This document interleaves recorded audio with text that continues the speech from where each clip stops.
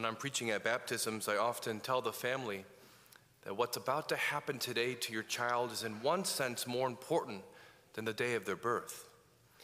Because when the child is born into this world, into this life. But at baptism, a child is born into eternal life and is born into the life of God. See, as Christians, it's hard to overstate the importance of baptism. It's not merely symbolic, it changes us.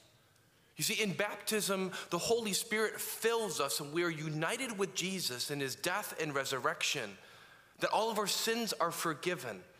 We made a member of the body of Christ, the church, and we become God's beloved sons and daughters.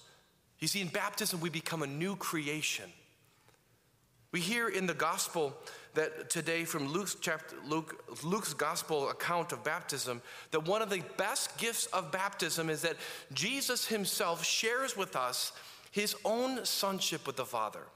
This is what happens at Jesus' baptism, right? Jesus is baptized, he's coming up from the water, and it says that the heaven was opened and the Holy Spirit descended upon him in bodily form like a dove, and a voice came from heaven, "You are my beloved Son, with you I am well pleased."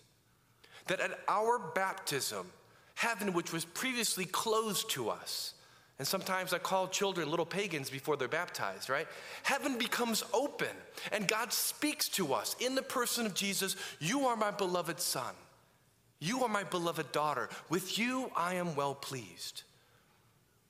What happens to Jesus happens to us. And he opens us having a new relationship with God our Father. So this morning, I just simply want to offer two benefits of living as a beloved child of our Father.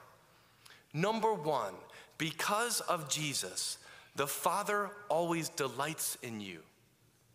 Because of Jesus, the Father always delights in you. As the Son, the perfect Son, God the Father eternally delights in Jesus because he's perfectly obedient and he's perfectly receptive to God. He's not in rebellion against him.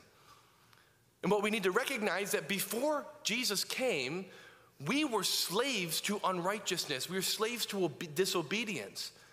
And St. Paul says that before Jesus came, we were children of wrath. Right? We were displeasing to God. We were enemies of God. And so God sends his Son to take our sin and our rebellion upon himself so that we can have right relationship with God. We can be pleasing to him.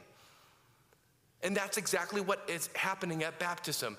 That relationship is applied to us so that we know that we're pleasing to God. To put it in a different way, this means right now, no matter what's happening in your life, you're pleasing to God. God is delighting in you. That you don't have to get his attention. You don't have to try to be good enough. You don't have to try to have your whole life together in order to be loved by God. You're already loved by God. And that is a free gift in Christ Jesus. My brothers and sisters, this is a game changer.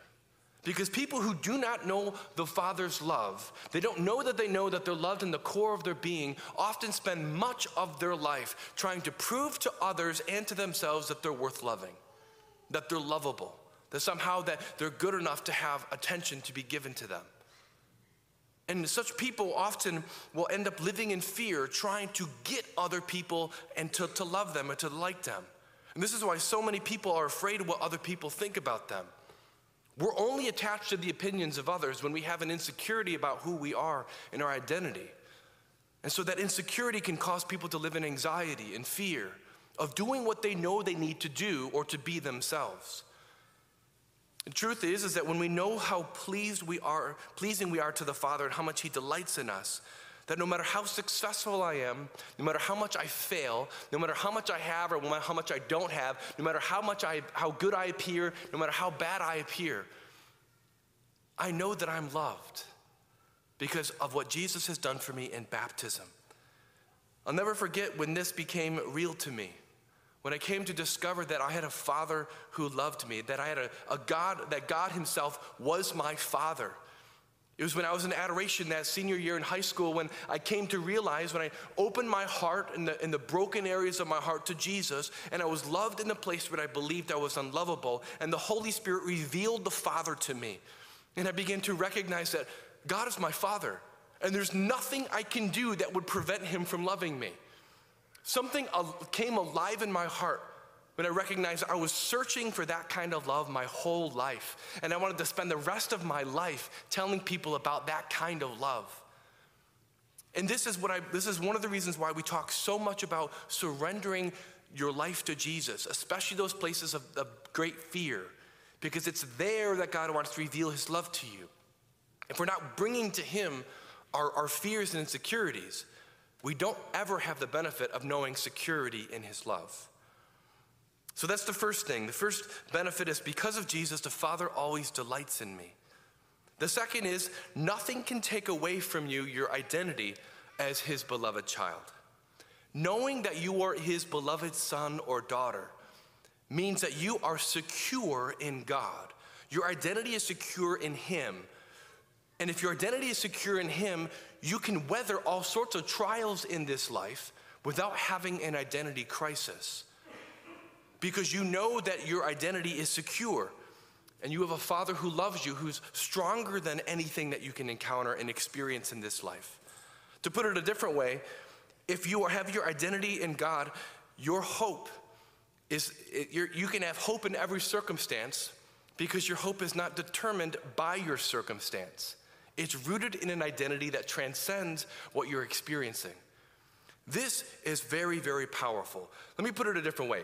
If my value is related to my identity in things that can pass away and be destroyed in this life, if I identify myself by what I do, by how I look, by what I have, by the status I have, by whether or not a certain person loves me or rejects me, then I'm going to have an identity crisis when those things begin to fall apart in my life.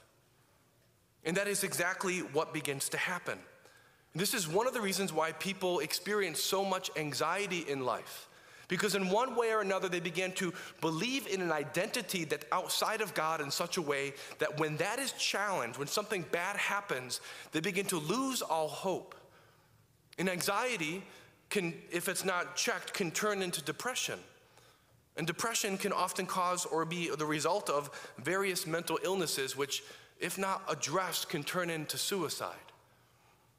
One of the reasons why we talk so much about the identity in God is that in other areas of our life, because we've been wounded or hurt by other people, we've begun to believe in something other than what God says who we are. We begin to believe the identities that the world gives to us, or perhaps the identities that we give to ourselves. And not being rooted in God, we're left to whatever things happen around us. You see, the world has no answer to the epidemic of suicide. And more young people are living in anxiety and fear and depression and are tempted to suicide because outside of God, they cannot find meaning for their lives. We have the answer to that. Jesus has given us that identity. And so it's worth us seeking that identity, to look at all the different areas of our life that we're not believing, right? We're not believing God's word, but we're believing someone else's word, so that we can truly know the confidence and the peace and the security of what it means to be a beloved son or daughter. So how can we live as a confident beloved son or daughter? Just two things. One, we need to come to know the truth of what God says about us. We need to know the truth, what Scripture says. We need to know what God is saying to us and about us in prayer. If we do not pray, if we do not know what he's saying about us, guess what? We're going to believe what someone else says about us, or maybe what we say about us. But we cannot affirm ourselves. We're fundamentally relational. So we really need to know what God says about us, and we need to believe what he says.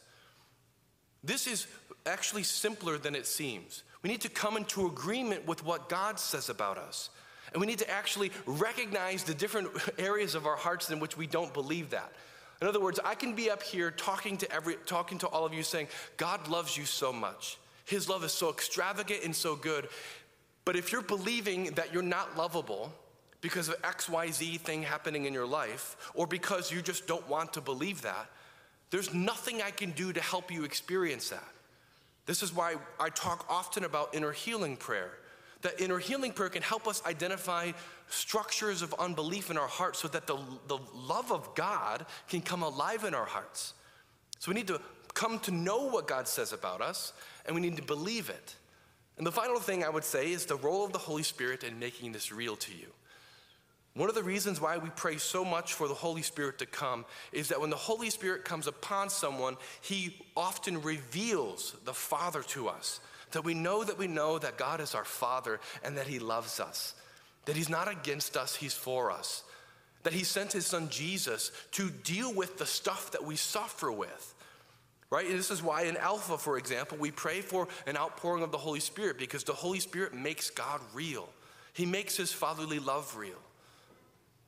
And so as we seek to live out of our baptism, that gift that transformed us, my encouragement is to remember that because of what Jesus has done for you, you are always pleasing to him. I'm not saying your sin is pleasing to him, so you are always pleasing to him. And number two, because of what Jesus has done for us, no one and nothing and no circumstance, even the pandemic, can take away from you your identity as a beloved son or daughter.